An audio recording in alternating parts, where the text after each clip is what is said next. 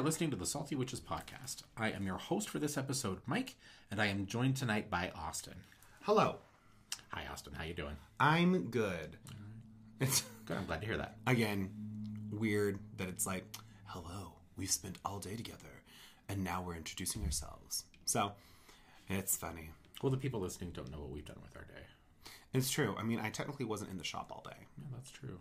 So You're practically a stranger again now. oh, God, I'm so sorry. All right. Tonight we are going to be discussing modernizing traditional spiritual practice. And I felt that this was an important topic for us to be discussing because I think this is one of the underlying issues in a lot of facets of our community. When we look at like disagreements and infighting around, the right way to do something or ideas around, say, traditional practice, eclectic practice. And so I think that this is, again, kind of be something or going to be a conversation that addresses some of that, I hope.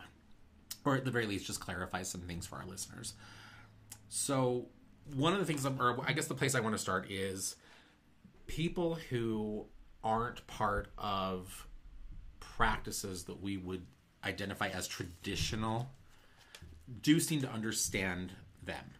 Okay. I think that there's this idea that because we identify something as traditional, we're saying that this is something that reaches back into antiquity and it's never changed. There's never been any kind of evolution. There's never been any kind of syncretism or eclecticism that's been brought into these practices. That basically, like, these have never been things that have evolved or changed in any real way. And that's not true. I think if we're gonna, really, if we're being honest about these kinds of practices, we do need to talk a little bit more about the concept of living spiritual traditions. So, Austin, how would you identify a living tradition?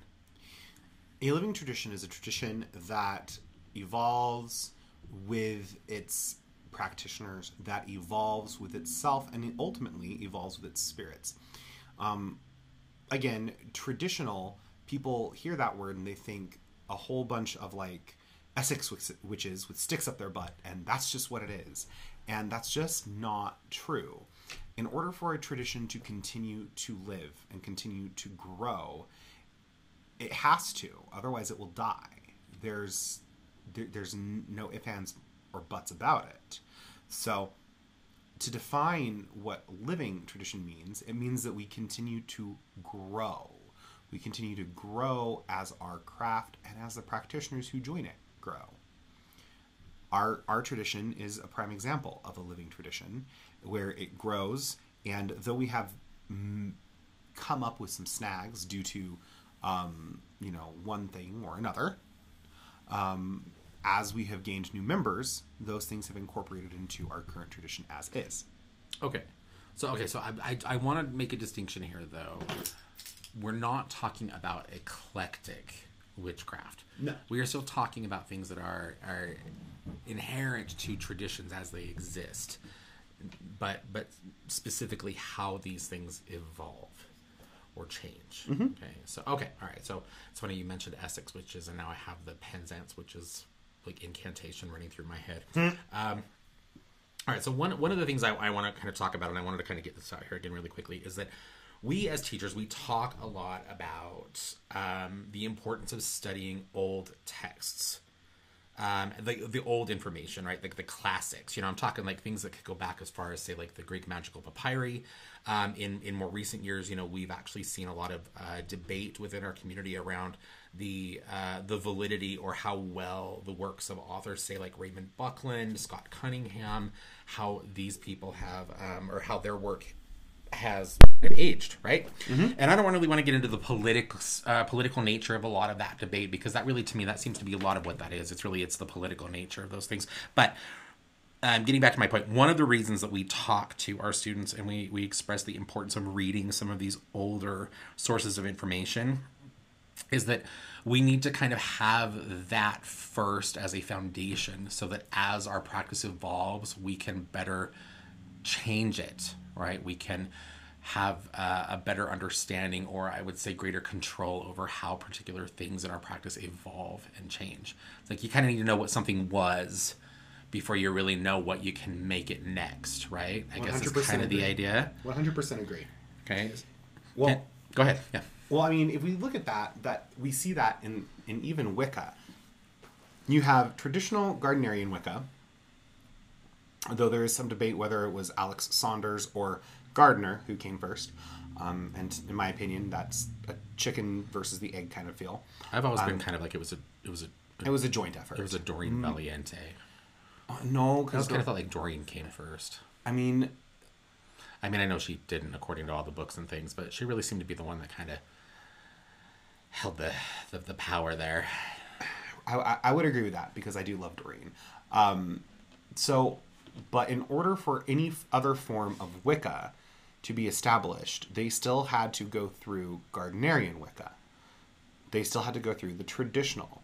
So all those other types of Wicca out there that we have, Fairy Wicca, Sax Wicca, even Dragon Wicca, Celtic Wicca, So many. Dianic, Dianic, all of that, so they many. all had to go through the veins of Gardnerian Wicca or Alexandrian Wicca first. Okay, all right. So again, we keep the roots of these traditions, though we understand that we can make them in practice. We can make them more contemporary. Right. So okay. So an example of this. Okay, and I want to kind of get your take on this because this is a conversation that we've had. I think a few times recently with people who've wandered into the shop, but candle magic. Years ago, candles really wouldn't have been the component to witchcraft and folk practice that they have become now. Okay, I mean, for a number of reasons. One, candles way back in the day, for one, they were really gross to produce, right? You had to like render fat and all, you know, and then and they could be really expensive, right? You know, and so we understand if we look kind of historically at many of these traditions that the candle in its use today really is primarily taking the place of what probably would have been the bonfire or the hearth many years ago, right? The embodiment of fire is very much the same, you know, but it's something that is, I think, again, more accessible for many people now. So what's your take on that? I mean, would you agree? I would agree with that 100%. On top of that, candles' use back in the day were practical. It was light. You need to be able to see what the fuck you were doing. Yeah. You know? Yeah. Even in a lot of folk practices, like the ones that I practice, there's such things as lamp magic. Yeah. You know? Yeah. Lamp Well, work. Well, you see that. I think lamp magic is... For sure, I know you're going to go with like the conjure and the hoodoo, but if we look at much older practices, lamp magic is something that we're also going to see in like really old Middle Eastern spiritual practice. Yeah, it's all over the place. It's all over the place because, one, practicality of light, and two, the heat, and the fact that we understood that as things burned in the fire, they were transformed into something else. You know? Yeah. Oh, yeah. So candle magic is the most accessible for most people in this day and age, but it most definitely is not this ancient practice that a lot of people try and make it out to be. Yeah. All right. One of the other things that I want to talk about to kind of support the topic of our podcast tonight is I'm going to say it, and you know there will probably be people. There are always people I think who will debate and disagree with some of what we discuss or what we present here on our podcast. But I'm going to actually say the reality that spirits also evolve. Yeah. You know, you and I, again, we both have conversations with practitioners who have become stuck in whatever tradition or whatever practice that they may be involved in. And one component of this actually seems to be this growing sense of separation from their spirits and gods, right? You know, what was perhaps maybe a really strong connection at the beginning of a practice, you know, over the course of, say, maybe 10, 15, 20 plus years, all of a sudden you start to kind of fall out of connection with some of those spirits, or maybe the relationship just isn't the same, right? You know, and where that is at least concerned, I would say that, you know, that we, a lot of the time, I think the reason for that is that the human in that situation has been afraid to make changes to their practice because they believe that the other beings that are involved in that tradition or practice are kind of just sitting somewhere always waiting for everything to kind of be done the same, right? It's like, and we know that that's not true. Energy in and of itself is always in a state of evolution of some sort. We are energy. The spirits that we work with are energy. Our gods are energy, right? For them not to also evolve and grow and change would really kind of run counter to, the overall process of really nature and the universe, right? So would you agree? I would agree, yes. The spirits Okay. spirits are always in a constant state of evolution. I agree with you 100%. I mean, we see that with how even the gods, for those of you who work with gods or venerate gods, are worshipped today. Example, we're both Hecatean practitioners, and I'm not going around every new moon, every dark moon, sacrificing black puppies. Yeah.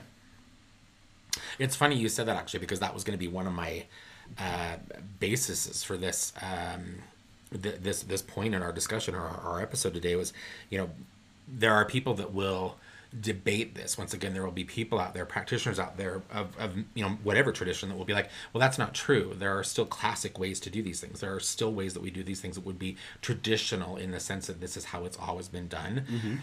But and maybe that is true. Maybe there are specific things involved in particular practices that have not changed.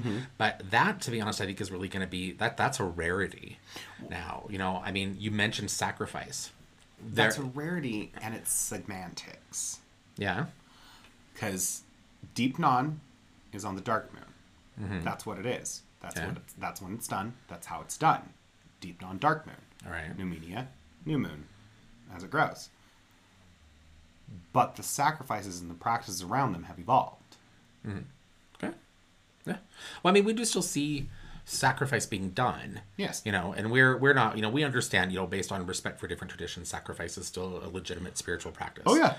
But we're not seeing human sacrifice specifically being as commonly done, which I think I sometimes lament that. I'm kind of like, yeah, it would be really cool to be able to totally not sacrificing humans. Sacrifice this person to our totally gods. Not sacrificing humans. Do you have a list too? I have a list. No, not at all. Although I'll be completely honest, most of the people that I would probably want to sacrifice to our gods are probably not the kind of people that our gods would want. Yeah. So I have to kind of get past myself there, I think. I mean, I guess. If we're sacrificing them to Borg Fortiba. Well, I guess that's one option. Yeah. So, Right. All right. So I want to talk a little bit about, though, since we're talking about the evolution of spirit, because I know, based on so much of the misinformation and the foolishness that we see, particularly on social media platforms that are geared toward witchcraft and alternative spiritual practices, folk practices, whatever. We know that there are a lot of people who would take the concept of something like an evolving god and run with that and make that something really ridiculous. Yes, D&D, and so gods. we need to be really careful when we talk about this concept, okay? And in no way do I want this to sound contradictory to what we were just saying, but spirits and deities who evolve, that do evolve, that does not mean that they are going to become something entirely different than what they inherently are. Okay? Spirits like the Lwa, the Orisha, they're always going to be Lwa and Orisha. They're always going to be these spirits, and they will always have some degree of influence over whatever it is that they have influenced, right? The goddess Diana will always have a strong association with the moon, though we understand that her manifestation in practice may change over the centuries, right? The millennia, right? And we can see differences, I think, primarily in the way that they manifest in our world. If we've made the right connection, I think it's less to do with concepts and ideas and really more to do with how we feel their presence evolving and changing. It's not that the gods themselves or the spirits themselves are really growing or changing so much, in that it would have, I think, a bit more to do with how we feel them now fitting into our practice and our personal connection with them. That really, I think, is the heart of where we see that change. Right? So what's your take on that? Because I know over the years, you've worked with many different spirits, and over the course of the years, you've had new relationships with spirits form. You've said goodbye to particular spirits that you've worked with for a long time. And during the course of your work with them, I'm sure components of your practice had to have changed. Oh, most definitely. You're making it sound like I'm a strumpet. A strumpet. You're a spiritual I call it spiritual. I'm a spiritual slut. Are you a deity? You're a deity or a spiritual hooker. We're not shaming sex workers because sex work is legitimate work. Exactly. But yeah. No, I just so yes. Example: when I was doing Wicca, right? Yeah. My practice looked very different than what it looks like I love how now. you say that. I love how you say doing Wicca instead of just saying when I was a Wiccan. When I was a Wiccan. No. They're both No, acceptable. no, I just love that. No. When I was doing Wicca. No, it's okay. When I was Wiccan, my practice looked substantially different than how I do it now. Before I'd go and I do any form of ritual or spell work, I would cast a circle. I'd evoke the elemental quarters. I had an entire process for that one 5-minute money ritual that I needed to do, or that money spell. And now, as I've grown and as I've evolved, we see I'm a little bit more just kind of off the cuff whenever I need it. It doesn't matter where I'm at. When I was working in the Morrigan, I was a little bit more aggressive, I guess is a good word for it. And working aggressively with the Morrigan? Okay. What? And it reflected in my craft. I used a lot of aggressive maneuvers, a lot of aggressive wording, a lot of aggressive tone. I don't think that's changed. Shut up. Yeah, see? But it was much more aggressive, abrasive, and battle cry. Now that I'm more in alignment with Hecate and our current coven spirits, I wouldn't say that I'm less bombastic, but I'm most definitely a little bit more reserved personally when it comes to even my own personal practice. Okay. If that makes sense. Yeah. I feel like I just babbled for a minute. Sorry. Well, guys. so I guess to clarify though, based on the way that you put that, so that to me almost sounds like like an evolution that was really primarily about you and your practice. Because in that situation, I guess in asking you that question, or in asking if you could maybe relate a personal experience along those lines, during the course of time that you found yourself working with the Morrigan, though you indicated that you found elements of your personal practice and your approach maybe evolving or changing, did you necessarily feel any change or evolution within the Morrigan herself? Yes. I never got warm, fuzzy mother energy from her. Okay. And I remember upon reading historically about her, she didn't really have warm, fuzzy mother stories, right? Yeah. But as I evolved and as I started really stepping further into my sovereignty and saying no, even to her, I got not a warm, fuzzy mother, but more of a like a kind okay, you're tired. We got this. Crawl up on in your bed. I'll read you a story about how I cast labor pains on an entire place and we're going to go to bed. I got a more calm and accepting energy from her. And then as I grew away from her and said goodbye to her, that energy became much less prevalent. If I would light a candle, usually working with the Morrigan, it would be boom, and it would be there and very prevalent. And then near the end of my time going away with her, she didn't want fire. She didn't want candles. Her taste in offerings and liquor even changed. So, yes.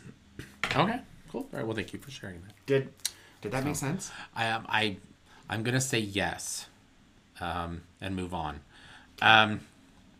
I can relate to that experience, and I think it's also probably good to mention that we understand that time or the time that would be involved in these kinds of situations when we talk about practices and things changing and evolving. We understand that time as we measure it and as we experience it as mortals, as humans, is going to be very different for these spirits, right? And so I guess, again, to be very clear in talking about the way that many of these gods can change and evolve, again, I want to say it has less to do with aspects perhaps of the deity or the spirit that are evolving and changing, and more to do with the way that they are fitting into your personal connection with them, right? That's kind of what this is. Yes. Right?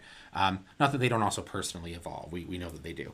All right, so to really kind of hammer this in, or drive this home, I want to talk about a few other examples of how we can see we have evidence of the way that many practices have changed over the years. And I'm going to be fairly broad here because I don't really want to focus on one particular tradition or one practice, because this is a phenomena. This is something that affects every spiritual practice, right? But so some that I want to talk about, one that I know that we hear a lot of debate on, even just recently. I think there was something that I saw somewhere about this dispute over the significance of color in contemporary practice. Okay. And I think if we look historically, Like candle color?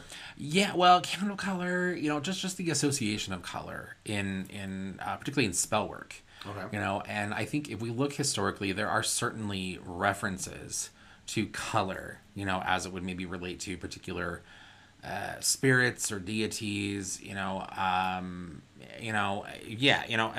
I think we have to really look very carefully at that, because I think our contemporary understanding of the significance of color, whether it be the color of a candle, whether it be got one you dealt with just recently, the color of salt to be used in a particular working, right? Like that our ideas around this, like these are very contemporary things. Yes, they are.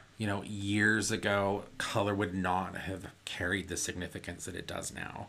And I think a lot of that has to do really more with our psychology as humans and the way that we are taught, I think, by our culture and our society to relate to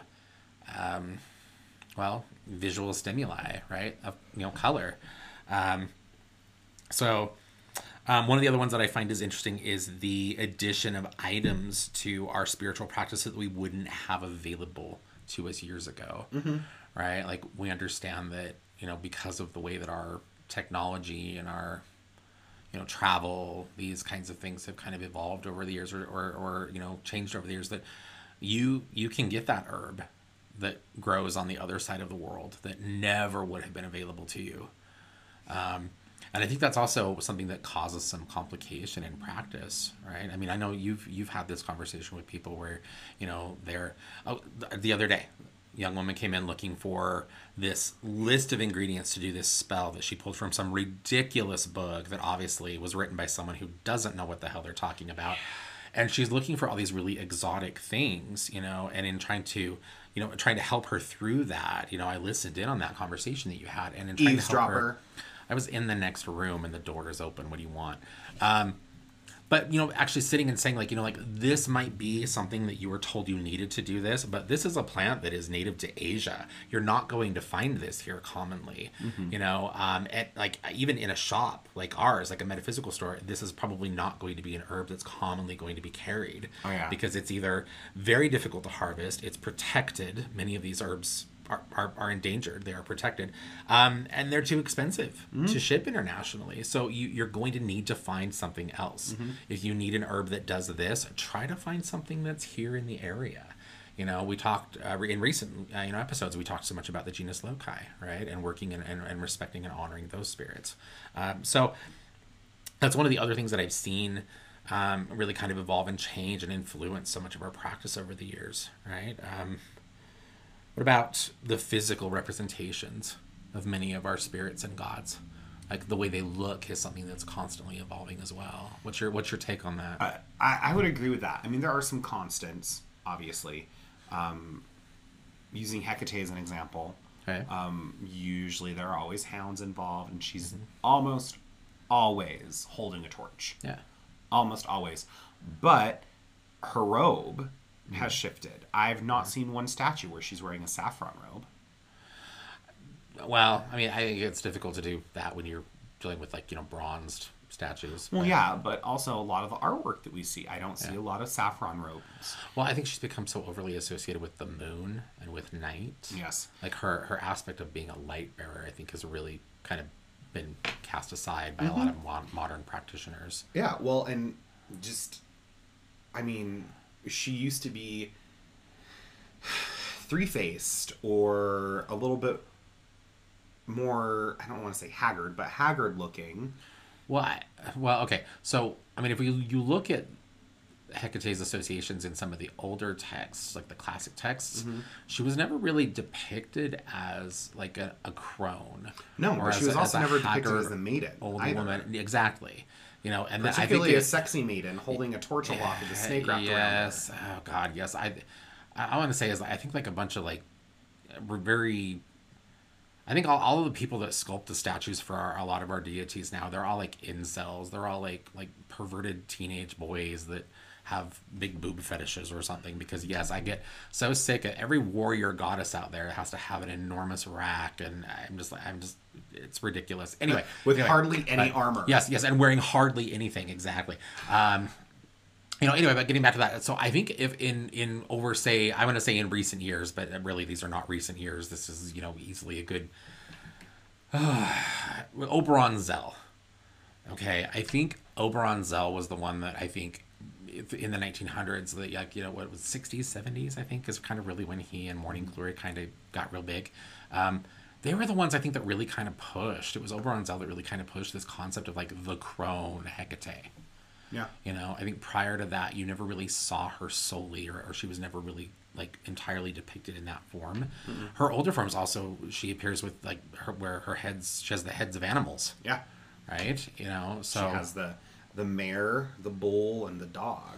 Well, and they changed too. Yeah. I mean, there were different animals in depicted in some of those old statues and texts. So, what about some of the other gods? Because I think we've seen a few other things in some of our other deities and spirits. Most definitely. I mean,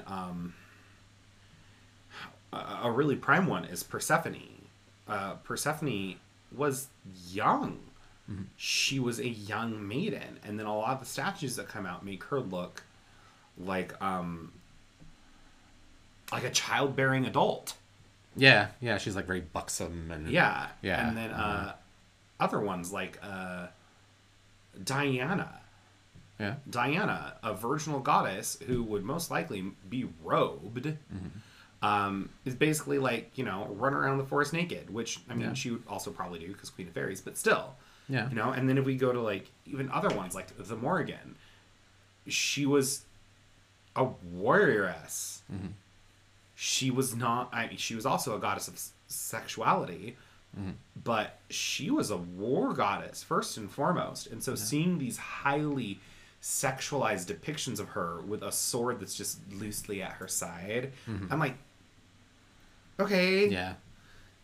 It's kind of, I won't say it's demeaning, but it seems to almost be diminishing.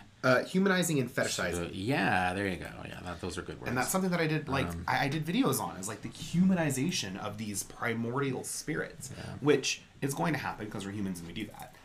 But, like, there's a point where it's like, okay, let's actually look at the historical contexts of these things and realize that while, yes, they evolve, these are spirits that predate our concept of what we're trying to place upon them. Yeah. Well, but I also want to say, I think that is, as we're looking at again about the concepts of how these are the concept of how these things evolve. A lot of these things, when we look at particularly the physical representations for many of these spirits and gods, so many of those are going to be rooted in the psychology of the societies that are supporting, that are involved with the worship, of these spirits. We see. Okay, so here, for a perfect example, in the last few years, we know, and this is not something that is just a United States, a U.S. issue. This is something that is happening worldwide, right? But we've had movements around supporting, Black, Indigenous, and people of color. We've had the Black Lives Matter movement. We've had the missing and murdered Indigenous women's movement. Like, we've had all of these things that have brought so much attention to, Black, Indigenous, and other people of color. Right, these marginalized groups of people that for years and years and years have been treated so badly, by different communities. But in the process of that discussion, one of the things that I've seen come to light, or has been more perhaps openly, freely discussed, is that many of these deities, many of these spirits that we've known and have connected with over the years, that many of these people, like these would have been people of color. Oh, most definitely. If this goddess or if this spirit was human, this would have been a person of color. You know, I think I got into a debate with someone. I think it's probably been well over a year ago now, but I got into an argument with someone. An argument's probably too strong a word. It was, you know, a bit of a disagreement. Yes, you know, and it, you know, and it was an amicable kind of thing at the end. It was kind of like, okay, well, you know, we're free to kind of both, you know, feel the way that we feel about this, because, you know, at the end of the day, who the hell knows? And, you know, also for the sake of our individual work as spiritual practitioners, it doesn't matter, you know. But I got into a discussion with someone, a heated discussion with someone about Medusa specifically, who is not a goddess. Those of you who are listening who love Medusa, and I assure you, we also love Medusa. Otherwise, I wouldn't have an incense for her. Medusa is not a goddess. Okay. Yeah. But anyway, but there are actually texts. There is actually written information that describes Medusa, that identifies where she would have come from, the area of the world, even down to the way she wore her hair. I'm not talking like Medusa the monster. I'm talking when she was a mortal, a human woman, before she was turned into a Gorgon, right? Was she a priestess? She was. Yeah, in one of her stories, she was a priestess of Athena. Yeah. Yes. And, you know, but the stories around her as a mortal woman prior to being turned into a Gorgon make it very clear that she would have been a dark-skinned woman who most likely had braids or dreadlocks in her hair. You know, as was a common way, plaited, braided hair, this would have been common in the culture of origin. You know, and so I think it's interesting to me, because these seem to be things, when we talk about the changing representations of many of our gods and spirits, we can see absolutely how these are things that have changed based on where we are at as humans. You know, to kind of throw that a different spin on that, you I'm sure must agree that the majority of the people out there, when you hear the name Thor, immediately picture what's his name, Chris Hemsworth from the Marvel movies, right? And that's their Thor. That is the Thor that comes into their mind. Maybe not everybody, but a good number of people, particularly people who are not really truly familiar with Thor as a Norse deity, they're going to go right to that representation, right? And there's nothing necessarily wrong with that. Right? There's nothing wrong with that. If you'd like to think that Thor looks like Chris Hemsworth, you know, wonderful, whatever, right? But probably not, right? Anyway, so agricultural changes is another one that I think that we've seen. You know, and what I mean by that really is the way that we work and connect with the physical land, right? I mean, for instance, okay, so years ago, most communities, you know, it would have been very common for us as humans to raise our villages and our towns, our settlements, whatever they may be, to raise those near like bodies, like natural water, right? Like fresh water, like a lake, a river, or whatever, right? We need water, right? We need, you know, and so it would have been very common. And I think as a result, you would have found in certain cultures, because of that, and we know this to be true, many of the more popular deities, many of the more popular pantheons come from areas of the world where there was, you know, these were oceanic, these were water, or deities associated with water and flowing water, rivers, lakes, you know, these kinds of things, you know, because we understand as humans, water is such a precious and important thing, right? But we now know, because of advancements in, you know, engineering and particularly agricultural engineering, like the practitioner that lives in the middle of the desert, all they have to do is go into their kitchen and turn on a tap, and they have access to fresh water. Right. And so this is another way, I think, you know, that we've seen evolution or change to practice, you know, back in the day. And if you wanted to be able to communicate effectively with a spirit, you needed to go visit the river. Right. And now not so much. Again, this has changed. So, do you have any others? Can you think of any others? I love this kind of conversation. The tools that we use. Yeah. I mean, the tools that we would have used back in traditionally, depending on the region you were in, would have been very basic. They would have been tools that would have been associated with everyday life.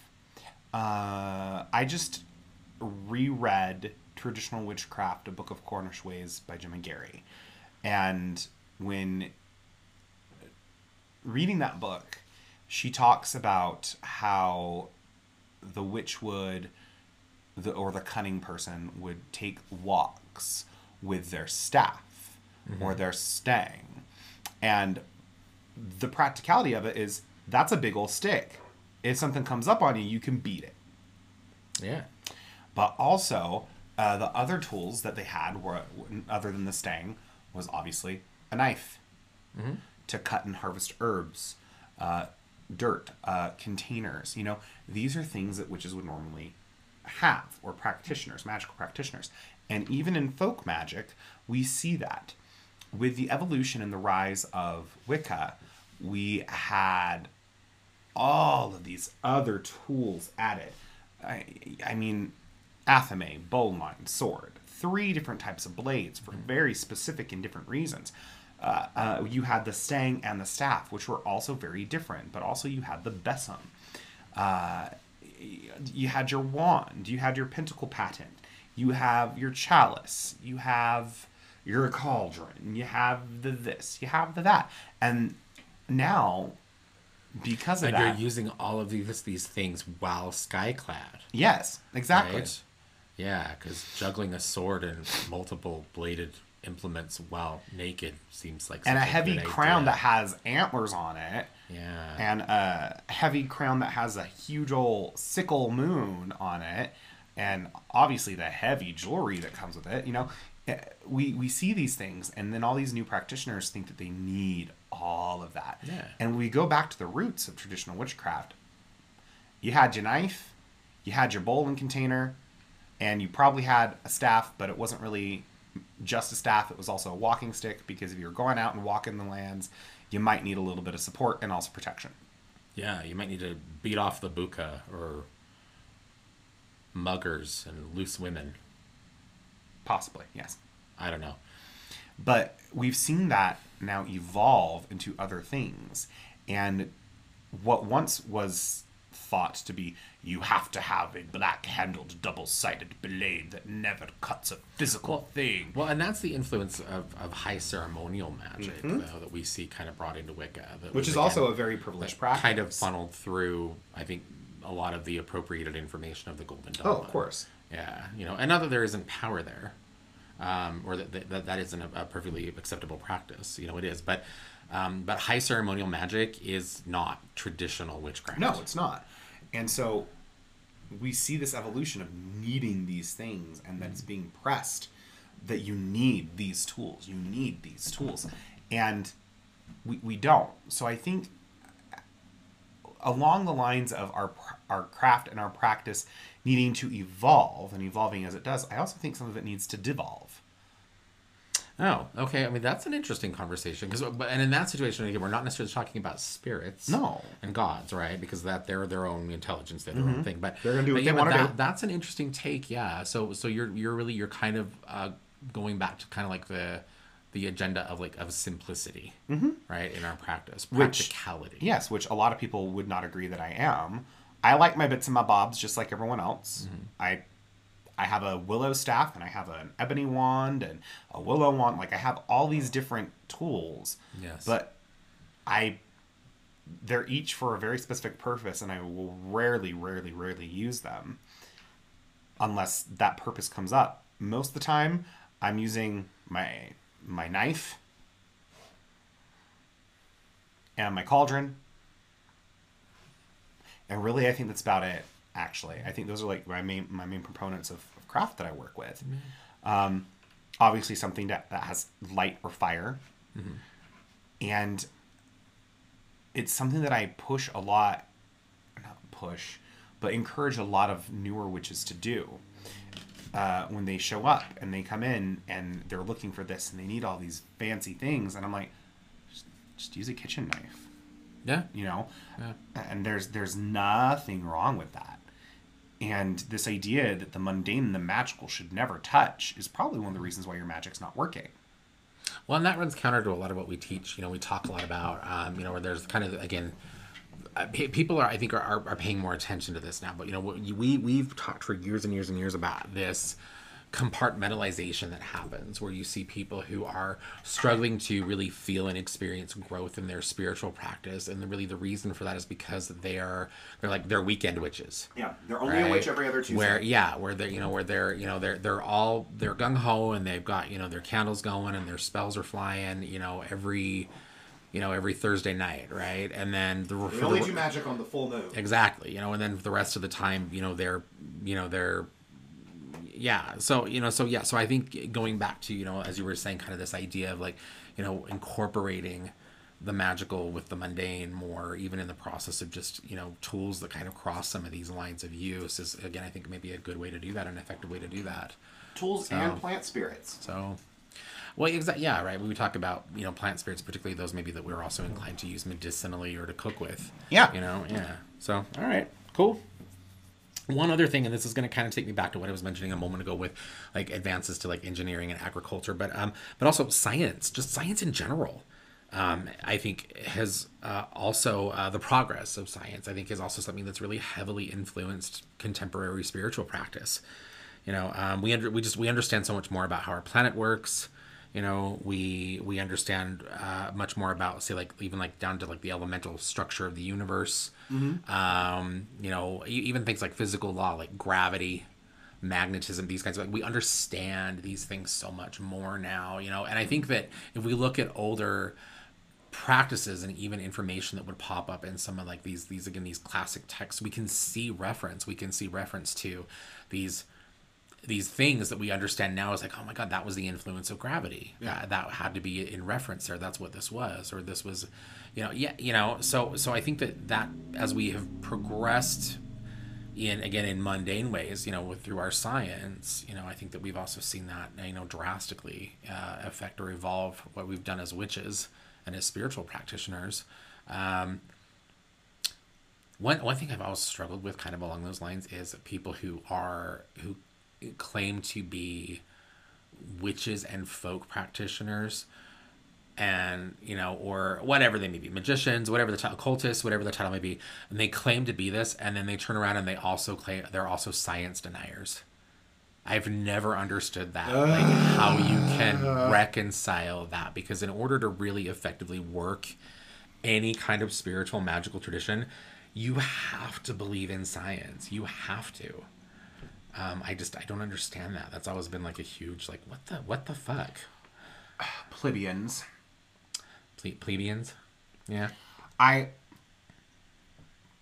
There are some people who have to absolutely remove and disconnect themselves from the physical mundane world to feel an ounce of spirituality, to feel a fraction of magic. And that is because in their mind, they cannot weave together that the magic, the mundane, science, medicine, they are all intricate things woven into the tapestry that is life.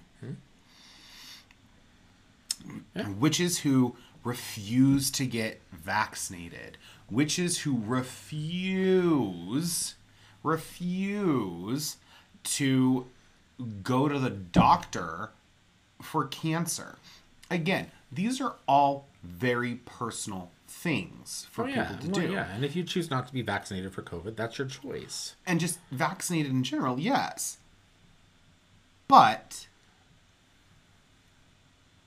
claiming to be spiritually aware and awakened, and then shaming or making up convoluted conspiracy theories around why no one should believe the science tells me that you lack sovereignty and you don't have the ability to think for yourself, though you think that's what you're doing. That's just a weird thing. My mind is like spinning on that now, because this is another conversation that I've had recently, not with a witch, but with a new age mentality, a light worker. Ew. And it's the weirdest thing, and it was kind of one of those moments where I was like, if I could pat myself on the back right now, I would, and then I had to like, okay, Mike, check your ego. But this idea in talking with this person about, she's saying, well, my child is autistic, and, or is on the autism spectrum. And, and that, and I know that that's because he's an ascended soul. My child is a star seed, that old star seed bullshit, right? Which drives us crazy, and then beyond that, going into, and of course I had to pick this fight because I'm a dick, but going into the whole concept of like, well, what's your belief for like the physical cause for autism, and and that kind of led us to the concept of vaccination, and how for a while there everybody's like, oh well, don't vaccinate your children because vaccinations will cause autism. And then there's a part of me that's like, okay, well, if vaccinations cause autism and your understanding is that autism is an indication that your child is a starseed and you want your child to be a starseed because that means they're an ascended soul, shouldn't you get your kid vaccinated? Shouldn't you be like, oh yeah, like I want to get you vaccinated so that you'll, maybe as you grow, you'll become, you'll fall somewhere on that autism spectrum, and then I can go, oh, how great for me, I have a starseed child. Did you go there with this person? I did, and it was kind of cool in the moment that some of that came out, because I think I actually witnessed like a mini stroke. Like she just got really quiet, I think, because it had never, like, those pieces had never been connected for her in that way. Anyway, she got really quiet and she left the store very quickly. We'll just say that. Anyway, so with an interaction in the shop. Yeah. Oh yeah. This happened a long time ago. And it's just been one of those things that I just kind of have kept to myself, because I am not really, I have some very firmly held beliefs on these things, the whole starseed thing is bullshit. We know it's rooted in white supremacist spiritual movement, the white supremacist spiritual movement, and ableism of the early 1900s. That originated in, well, I shouldn't say it originated in the early 1900s, but it kind of came to prominence in the the early to mid 1900s. But so yeah, for sure, the whole starseed thing, absolute crap, bullshit. Will never. But when it comes to things like like choice of vaccination, these kinds of things, I'm like, that again, that's up to you if that's your choice. I think you should get vaccinated because it's the responsible thing to do, and we're all kind of in this together. But if you really feel that you're not going to do this, wonderful, don't get vaccinated. But then do the rest of us a favor and stay fucking home, or wear a mask, so that we don't have to breathe your air, right? And then again, also the whole like vaccinations cause autism. Again, I just want to say, like, that's bullshit. Like, even the science will support that is not the case. But anyway, without really going into any kind of specific practices, okay, because I want us to kind of maybe like hopefully get a little more practical here. I think we've kind of discussed some practical things here, but in the concept of taking something that would be like an older spiritual practice and contemporizing it, modernizing these kinds of things, what are some examples? What would you suggest to our listeners, like ways that they could maybe do this, or maybe ways that they're already doing this but they're not consciously aware, like, oh yeah, this used to be done this way? Can you think of any that we already haven't maybe gone over? This is going to be weird, and this falls more into the realm of like paganism, like polytheism, working with deities. Okay. Yeah. But remember that technology to the ancients was things like indoor plumbing. Was things like being able to light a candle and utilize a reflective surface to illuminate an area. That was technology. And so the gods that they would have associated with those types of actions would now be gods of modern day technology. So some of those gods would be like Hephaestus or Hermes, even Mercury. And a lot of people don't necessarily connect those things. Just like gods of sovereignty or war or anything like that. Well, I mean, not that war and sovereignty. I was going to say, sovereignty and war are different things. But like gods of sovereignty would be really, really great for individuals who are like, I want to be the CEO, or I want to start my own business. Yeah. Gods of sovereignty would be great for entrepreneurs. Yeah. We all see, obviously, musicians and artists, gods like Apollo, but also who would be the gods of doctors? Who would be the gods of scientists? Asclepius. Who would be these things? And so that's one way we can see the modern evolution of our craft. Okay. And Well, that's honoring again, them. that's specific to spirits and deities. What about like actual just practice? Can you think of things that would be like, oh yeah, like, you know, back in the day, older practices, not just necessarily based around spiritual practice, but just archaeological evidence we have of how people hundreds of years ago maybe did something. You know, this would have been, or this, the way that you're doing this today would be kind of like the modern version of.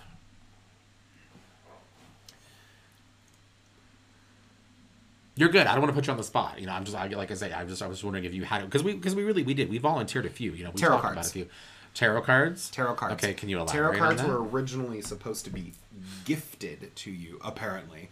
Okay. And there's also Well, no, this that's, theory that's, going around. that's true, because they would have been Very vanilla. expensive. Well, yeah. Because they were hand painted by artists, not because of any spiritual implication, Yeah. but because of that. Now, you go and buy your own fucking deck of tarot cards.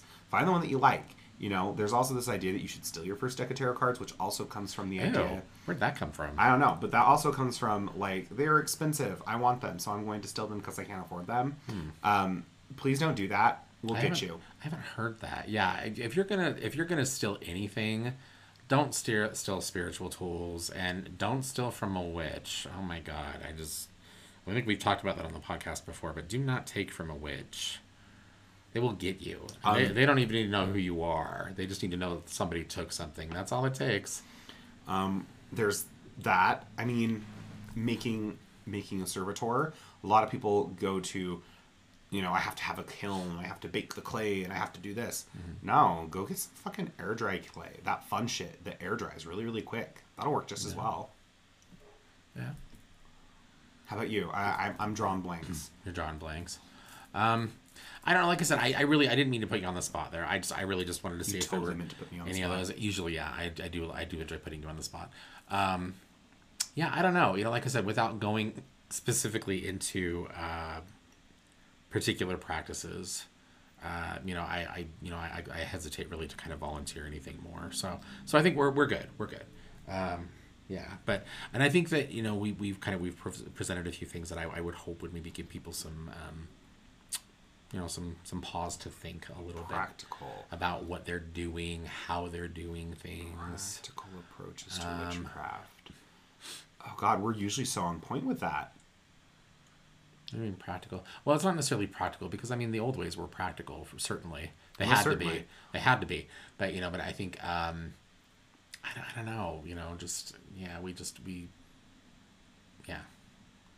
for all the things that are wrong in our community, in our world right now, there still is a whole lot that is actually kind of really working to our benefit. And I don't know. I just, maybe some of our listeners can send us some messages and let us know how they've found ways to modernize some of their own practices based on the way that maybe they understood people who were involved in those traditions did it before. So, I don't know. Oh, you got something? I got something. Okay, I was about to segue, but go for it. So, the idea of doing hardcore trance-induced divination, though still is practiced today and still can be used, that can be evolved. We now have things like binaural beats. You can plug those things into your ears and breathe for a few minutes, and then help get your mind going and open up for divination. Okay. You want to have a feeling of weightlessness, go to a float spa. Okay. Yeah. Allow yourself to float, and in there, I guarantee you'll probably have an easier time astral projecting because you won't feel your body. Oh, okay. I think I'm getting it. Oh, you found your flow, huh? It's funny that you mentioned binaural beats, because if you do think that is kind of a good example of something that is not, I would say, not a new kind of a thing, because they've been, that's been around for a while now. But if we look at the methods that would have been utilized, many years ago, to kind of access those trance states, we're looking at old cultures that would openly have used entheogenic herbs. Oh yeah.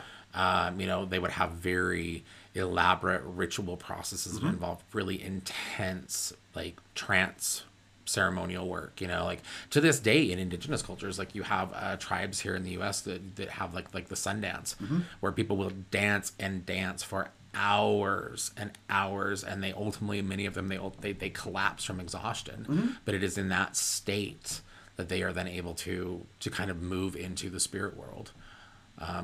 So I think that would be a perfect example of how we can see modern practice or kind of a change there. So what else? What else should you have?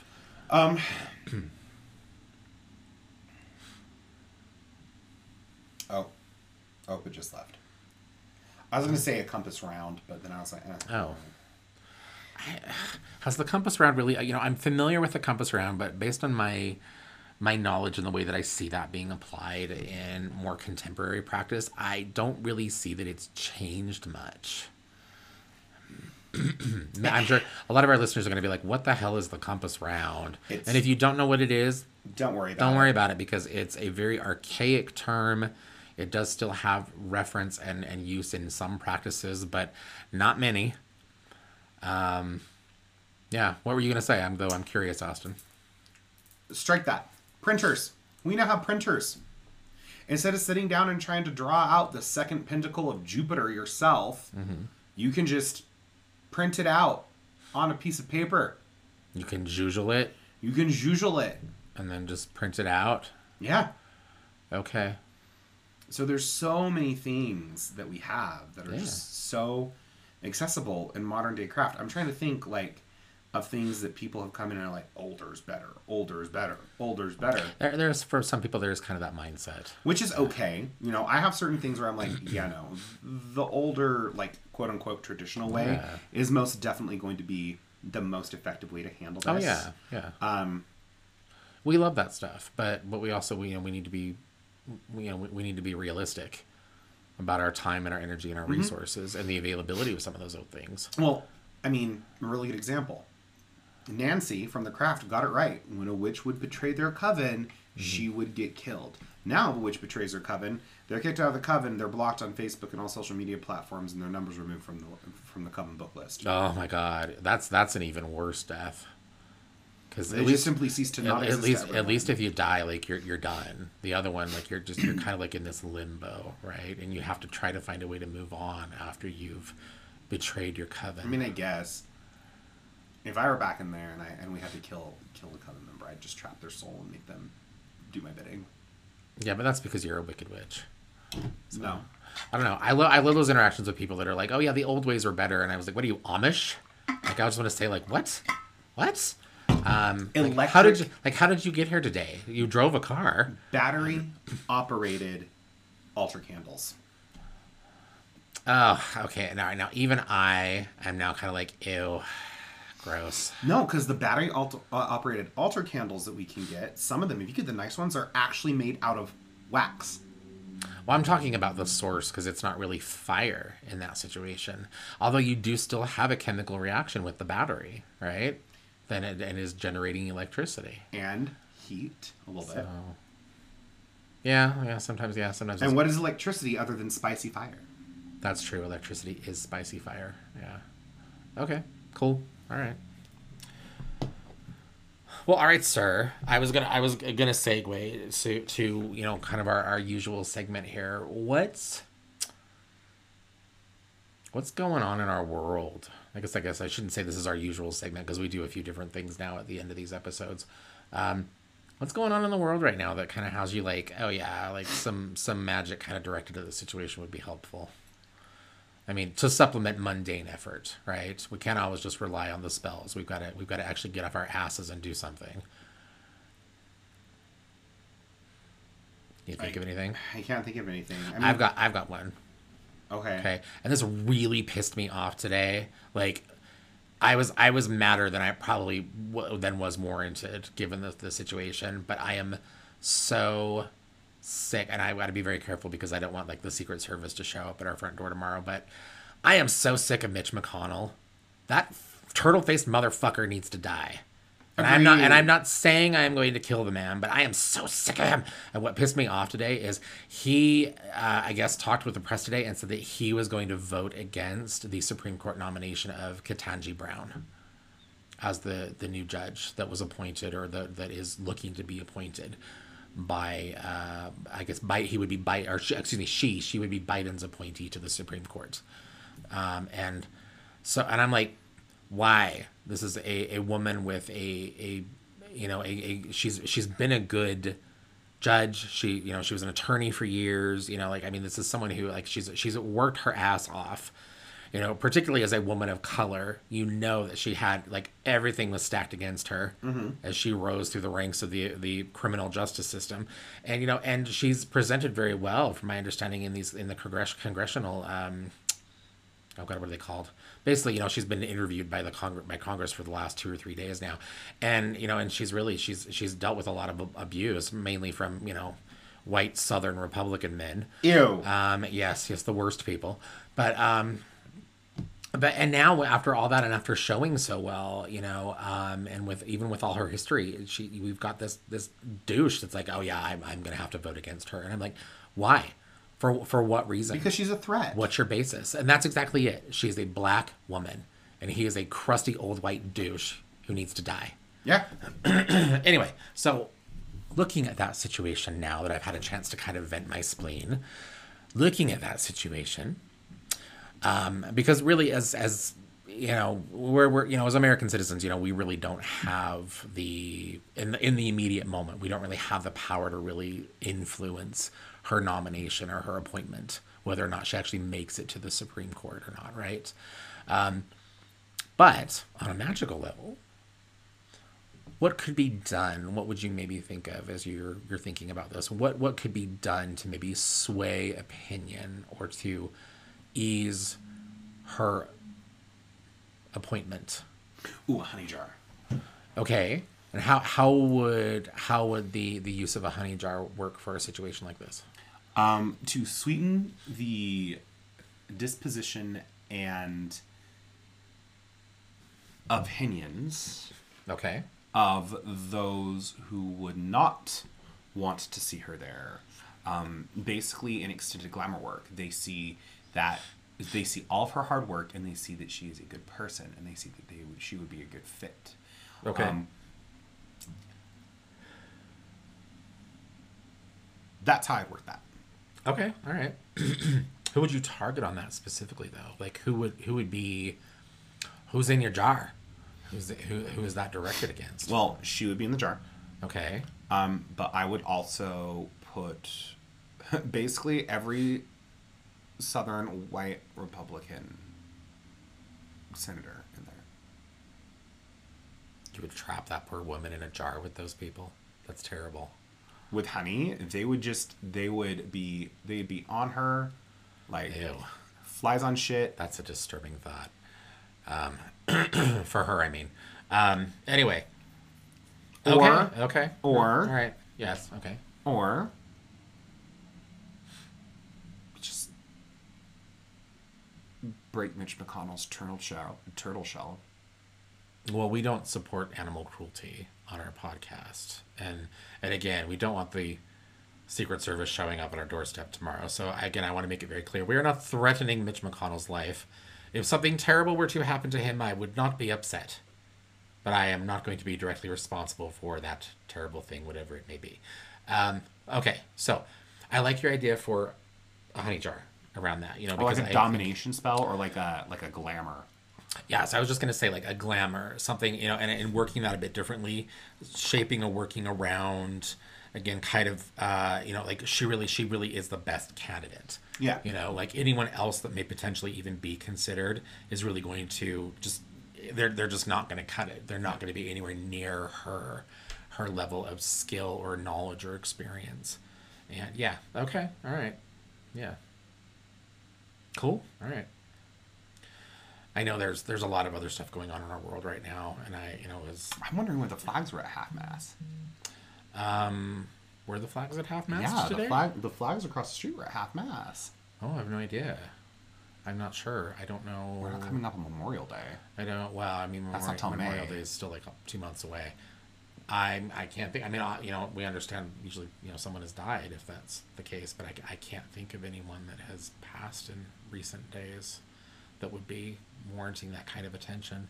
Now I gotta get online and I gotta see who the hell's died. That's okay. Anyway. All right. Cool. All right. Can you think of any others? Any other situations going on that you're like, oh yeah, I kind of feel like maybe some energy would be good around this. There's so much, but not a lot of them You're are good. standing out. I was going to say gas prices. Oh yeah. Well, good luck with that one. No, I wouldn't lower the gas prices. I'd just, attract more money. Do something to. I mean, that would be an easier way probably to handle that. But also, what about like something to help? And this would be, admittedly, this would be a big working, right? And this would probably be a working that one individual probably, if you tried to undertake this, you're probably wasting your time. But something to kind of help move us forward, to kind of help us move further away a little bit from our reliance on fossil fuels. About something like that. That would be maybe a way to kind of help address that. Yeah. I mean, obviously, that would be like a long-term kind of a fix. Well, it'll be a long-term thing. And we have to make sure that everyone had enough money for a fucking Tesla. Yeah, well, it would be my hope that other cars would probably step up, and that because of the competition, there would be other options, and that some of those prices would go down. Sorry, I needed some water. Something in my throat. Anyway, okay. You okay? I'm good. Yes, thank you. I was just trying to. Yeah. I don't know. It's weird. Must be allergies. Is there anything that you're loving and or hating about our community right now? I know there is. You were social media or Facebook ranting earlier. Here's the thing. It's both a love and a hate, okay, with this situation. I love that we have people who, particularly in our neck of the woods, in Utah, obviously it's Mormon capital of the world. That's just what it is. And there are a lot of people who are leaving and moving away from the LDS Church. And okay, cool. They're seeing it for what it is, a big business that basically doesn't have your spiritual well-being in mind. They just want your money and want to keep old, rich white folk alive. And that's what they're doing.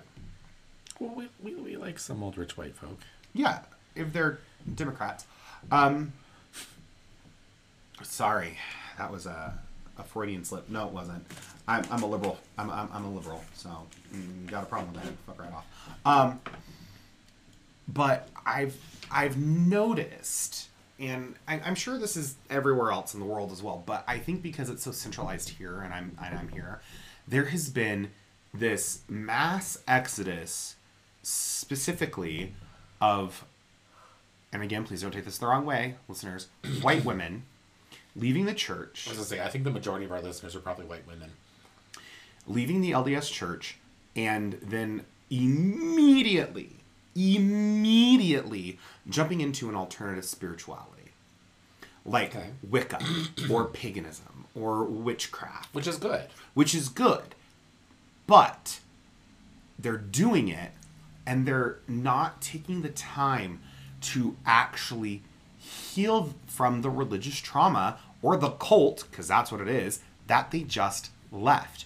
And so they're going into Wicca or witchcraft thinking it's going to be an easy breezy, free-for-all, whatever, and then are wondering why it's so hard for them to progress. There are several people that I am connected with that some I would say are friends, some I would say are more colleagues or acquaintances who have done this. And without fail, they're celebrating the Wiccan Wheel of the Year. So, the midsummer comes around and it's Happy Litha, ba ba ba ba ba ba ba, and they literally don't even know the historical context of where any of these things are coming from. And they're doing their inner goddess circles, which is great. I'm all for female empowerment. Obviously, I'm a huge fucking feminist. I mean, I work with the goddess of feminists. You know, she's mom.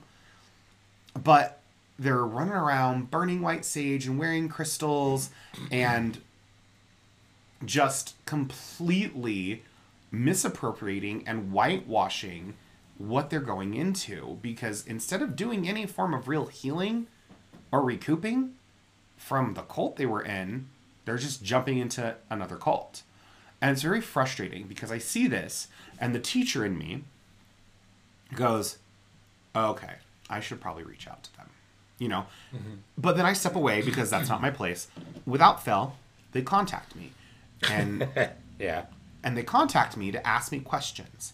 And when they're not getting the answers they want, which is whatever you want, yeah, it's just free floating love and light, they get aggressive, they get upset, and I'm then told that I don't know what I'm talking about, that obviously I'm not in connection with my highest good or my highest self. Yeah, it's spiritual gaslighting. And it's frustrating because we even have these people who have then stepped into a position of quote unquote leadership or elderhood in the pagan and witchcraft community. And they've literally been out of the church for 4 years, maybe, if that. Yeah. And have positioned themselves as high priestess or high priest of XYZ tradition. And they're doing this, and this. Yet they're still wearing their garments. They're still going to church on Sundays. They're still eating fucking Chick-fil-A. You know? Yeah. They're still doing all these things that they're now supposed to be against, but that's comfortable for them. So because it's comfortable for them, they stay there and they only access the actual things when it's convenient for them. And so when they're met with someone who has been doing this longer than them or has more education and wisdom around it than they do, and it doesn't sync up with what they think it should be or what they want it to be, it's, oh, you're wrong, you don't know what you're talking about. Oh, you're so young, good for you. And it's like, listen, Maria, not Maria, someone else, whoever the fuck this is. I can't Who's Maria? I'm just like pulling names out of my head. A random name. You know, just, listen, you just left the church 2 weeks ago. You're not a shaman. You're not a Wiccan high priestess, even though you know you've been a shaman and a Wiccan high priestess since you were a kid, but the church repressed it in you. No, the fuck you aren't. And then when you tell them, like, you're actually being really super disrespectful to the people who've done the work, and their response is, well, that's a you problem. Yeah. It's really frustrating. Yeah. And then they decide that they're going to lead these mass healing circles for people who've gone through the same thing they have when they haven't even touched their trauma. And then well, I'm a wounded healer. Yeah, the wounded healer thing really drives me crazy because that's a bullshit concept. And I'm just like, you cannot be a wounded healer. So you're a healer who has a hemorrhaging wound, but you're going to heal someone else though you're bleeding out. Yeah. That makes no sense to me. That's kind of the mentality there. And it's very frustrating because then it takes the legitimacy of individuals such as myself, you, Vlad, other practitioners that we know. It takes away our legitimacy because what they're projecting is much more shiny and sparkly and super awesome, when in reality people come to us and like, well, I have religious trauma, I don't know what to do. Is there a spell I can do? No, you need to go see a therapist. Like, you need to sit down with someone who specializes in religious trauma, and they can help deprogram and brainwash you. Okay, yeah. That period of deprogramming after you leave is so important. Organized faith is it's vital. We say this to a lot of people around this conversation when they approach us here or in our classes and things. You know, if you cannot do that, if you cannot do that that period of time to heal, to deprogram, and to really work through some of that religious trauma. And if you're leaving organized religion, you will have religious trauma. Yes, you will. Absolutely. No matter how positive that experience may be, you're still going to have religious trauma because you are going to have to deprogram probably years of belief. Mm-hmm. Well, and on top of that, you're going to still probably be connected somewhat to the people who are connected to your religious trauma. Yeah. I think we actually have a student who went through, who left the Catholic Church, then jumped almost immediately into Gardnerian Wicca. And if they're listening to this and you can pick up that it's you and I'm getting your story wrong, please talk to me about it when we see each other next. And then Gardnerian Wicca didn't work for them. And so they just completely stepped back from everything, which probably was the best thing for them. Yeah. And that's what a lot of these individuals aren't getting. You're leaving an organized religion, specifically the LDS Church, that demeans and diminishes women. Not only have you left the church, you have now probably also been in the process of a divorce, because if your husband doesn't want to leave and you're leaving, then okay, there's an issue. That's going to be a divorce. So you're going not only through a divorce of your faith, but you're going through a divorce of your relationship.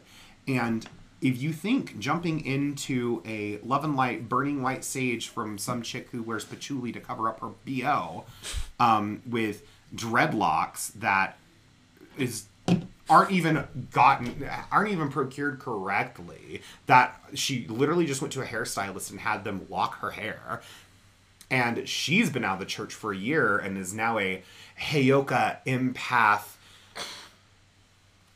Moone Key shaman, Cherokee princess, Blackfoot Nation, medicine woman, Wiccan high priestess of the 90th degree in the Gardnerian tradition of Crowleyness, all in a year, and you're going to this person because they've promised they can fix you. Congratulations, you've just left one cult for another. That's true. very sad for you, because instead of honoring yourself, which is the first rule of witchcraft and any other form of paganism, honoring yourself enough to go, I should probably heal, I should probably seek some help for this, and then just jumping right into another thing, you're gonna come out more fucked up than when you left. And I have several students who have now struggled with that. I have a student who went from one organized to the religion to the next, left that, joined another cult, left that, joined another cult, and then just hop, skipped, and jumped. And now they're just like, I don't know what to believe anymore. And they're like, tell me what to believe. And I'm like, I can't tell you what to believe. That's not my job. Yeah. That should be no one's job in the community to tell you what to believe. Even when you join a coven of a particular tradition, you're not told what to believe. You're told, this is how we do it here. Yeah. So that's what's getting me. I'm loving that people are finding their sovereignty and leaving. I'm disliking that they're being encouraged to do it in an incorrect way. Okay. Well, that's always the problem, isn't it? There are always people that are going to find themselves kind of going down paths that are really probably not going to get them to where they think they're going. Yeah. And I absolutely get the frustration there. So. And, you gave me crap with, vague book posts. I'm like, it wasn't a vague book post because it wasn't necessarily about one person in particular. No, I get that. It was, I think I said that because that's what you identified it as. I did, didn't I? Yes, you did. Oh, never mind. It was a vague book post. Sorry. No, I get that. That is definitely a problem. So would it be fair to say from your rant just now, would it be fair to say that if you are going to seek out information from other people, if you respect someone's opinion enough, respect them enough as a person based on what you know of their knowledge and experience to actually approach them with a question, they give you an answer that you don't like, that you probably need to check yourself in that situation. Yes. You're not always going to get the answer you want. That's not how anything works. And sometimes the information that comes to us, particularly the information we don't want to receive, is most of the time what we really need. Exactly. Yeah. And it's a component of that healing, I think. If we look at processes of healing and deprogramming, being given information that would run counter to what we've been holding on to, is that's very much like that's a trigger to heal. Yes. Like this is an opportunity. This is a moment for you to look beyond this limitation. Yeah. So, okay. All right. Cool. All right. Well, thank you for sharing. Yeah. All right. So, all right. Well, I think this is an episode. So I want to thank all of our listeners for joining us. Hopefully you hung out with us through through the entirety of this episode. If you have any questions on anything that we've discussed tonight, please contact us. You can reach us on Instagram. You can reach us on Facebook. You can contact the shop, Cat and Cauldron, and ask us questions there. And if you have suggestions maybe for future topics, things you'd like to hear us discuss on the podcast, let us know. Oh yes, please let us know. It's not that we're struggling coming up with things to talk about, but it's kind of like, okay, what else can we do that we haven't covered? Well, I mean, I have a bunch of ideas, like that I've kept for future topics, but I'll be completely honest, I'm not entirely sure all of those are going to be topics that other people are as interested in as I am. And in presenting this information that we do on this podcast, I like to make sure that whatever it is we're talking about is something that will be of value to our listeners. So, so let us know. And if you listen to us on a particular platform, go in and give us a like, leave us a review. Like, follow, share. Yeah. And we might have some awesome new things coming up. Yes, that's true. We always have something in the works, don't we? So, all right, everybody. Thank you so much. You will hear from us again in the next week. Thank you. Stay witchy.